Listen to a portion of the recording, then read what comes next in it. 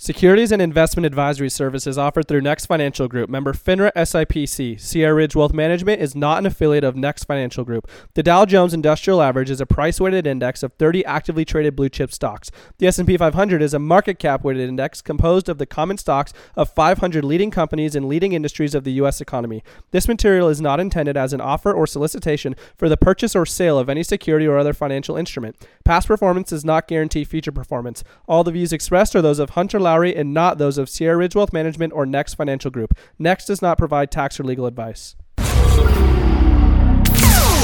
So many people get overwhelmed when they think about financial planning, investing, and wealth management. They think it's over their heads. They're intimidated. And you know what? Cut the music. Stop it. Don't worry. We'll show you the ropes. It's all good. This is the Wealth Accelerator Podcast. We're about more than just creating short-term wealth. We're all about creating a lasting family legacy. We're your go-to source for demystifying those intimidating financial topics. We're here to make the complex world of money simple, straightforward, and accessible. We'll break down the barriers that often make investing seem confusing and overwhelming. So whether you're a seasoned investor or just starting out on your financial journey, this podcast is for you. Tune in for valuable insights, actionable advice, and a whole lot of financial wisdom. This is the Wealth Accelerator Podcast, and this is Hunter Lowry. Hey, what is going on, everybody? Welcome back to the Wealth Accelerator Podcast. Hunter Lowry here. I'm a financial advisor, and my goal is to help you to create a family legacy, not just short-term wealth. Well, what do you think about the new intro? I'm pretty hyped about it.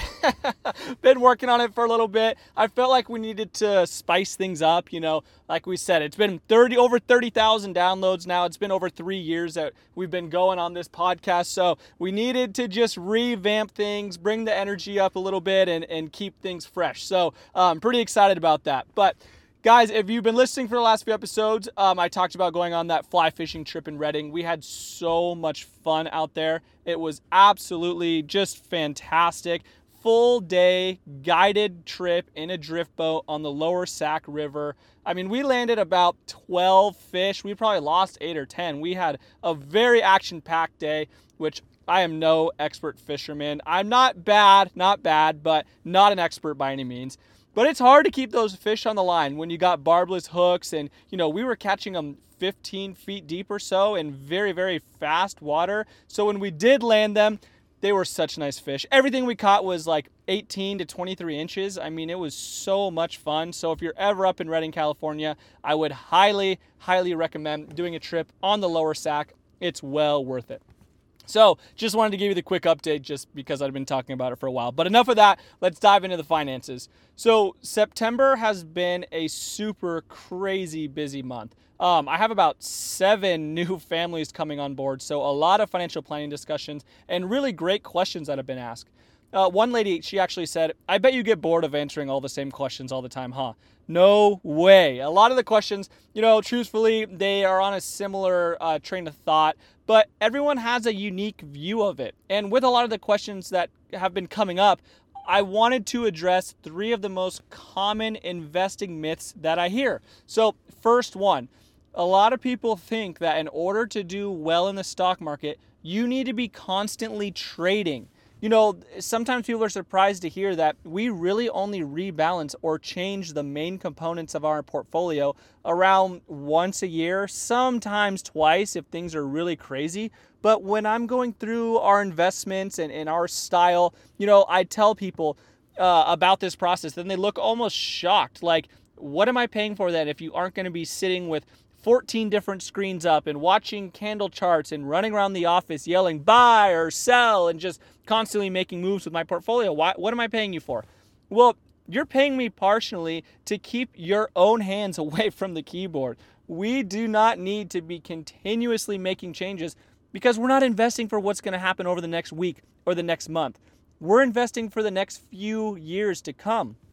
Plus, we have to be careful with overtrading, especially if it's outside of a retirement account. Because with those accounts, you're going to be paying taxes annually on the realized gains. So if we're trading too frequently, we could run into a situation where you are paying taxes on an account that potentially lost money, which I'll tell you what, that does not make anybody happy. So do you have to be a day trader to make good returns in the market? 0%, no chance. I would argue that it's actually even more difficult and more risky to play the short game that way. Okay, myth number 2 that I hear a lot. Investing will get me rich quick. It's just compound interest, duh. Well, if we're going to be in this game, you have got to put your patient pants on. I was visiting with a new client last week and they said, Hunter, what should we expect our returns to be with this type of portfolio? And I said, well, I can give you an estimate on what we're shooting for over the long run, but on a year-by-year basis, that's an impossible question to answer. There's too many unknown factors. We could have wars.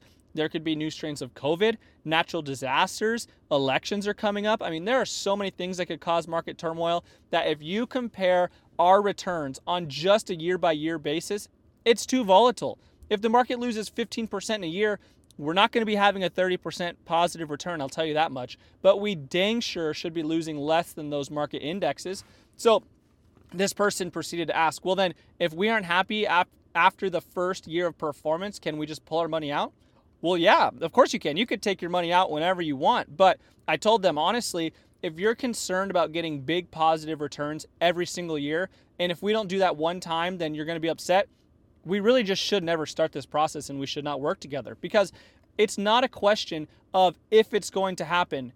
It's a when. We are going to have negative years. So when that does happen, you're either going to be able to stay in the game and be patient, or you're going to want to stop right at that point.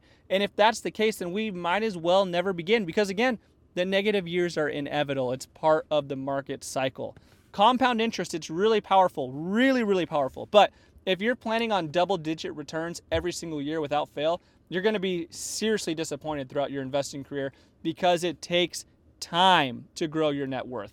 There's really only 3 things that we can do to grow your investment account. 3 simple things. The first is we can add more time, which is impossible, of course. So starting young is really, really helpful, and I get really fired up when people are wanting to begin their investment journey and they are a very young age. It's the most powerful component to this whole process.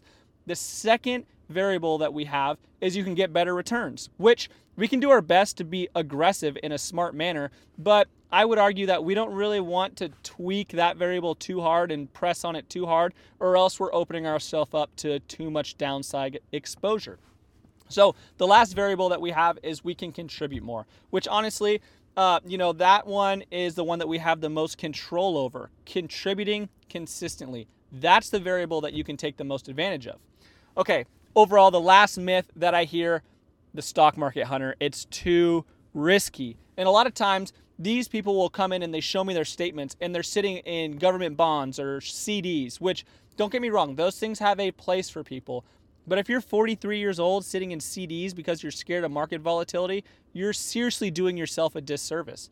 Because let's say, right now maybe you're getting 5% on your CD that you have. Well, inflation over the last year has been abnormally high, as we know, but historically it's normally sitting around 3%. Meaning if you're getting a 5% return on your CD and inflation's at 3%, you're really only making 2% on that money within the CD. Where the S&P 500, it's up, roughly 15% this year, give or take. So you would have made 12% on that money with 3% inflation. Being too conservative for too long is a serious mistake that people make, all in the name of avoiding the market drop. But if you have the time frame to sustain it, you should not be scared of market corrections. It creates a buying opportunity for you to buy the same mutual funds on a discount. Everybody wants to buy their shoes and shirts on a discount. Your favorite retail store has a sale and everybody runs in to go buy stuff on Black Friday and all these days where you can get extreme discounts. But not on their mutual funds. People get scared when their mutual funds are selling on a discount. So is the stock market really too risky? Over the short run, if you need the money very soon, then yeah, it actually is too risky and you don't want to be invested within the normal stock market. Again, if you're going to need your money very, very soon. But if you've got 5+ years until you need the money, then no, the risk that you're facing is actually way greater when you're invested too conservatively. Part of my job for people, it's not only to coach them, but to also be a teacher and to debunk some of the myths that are constantly brought up like this. So if you ever have questions and I can help you go through your financial goals and make sure that you are on the correct path to reach them in the most efficient manner, you can always schedule a one-on-one call with myself at my website, hunterlowry.com. There's a link right there to my personal calendar. I would love to meet you and love to chat with you.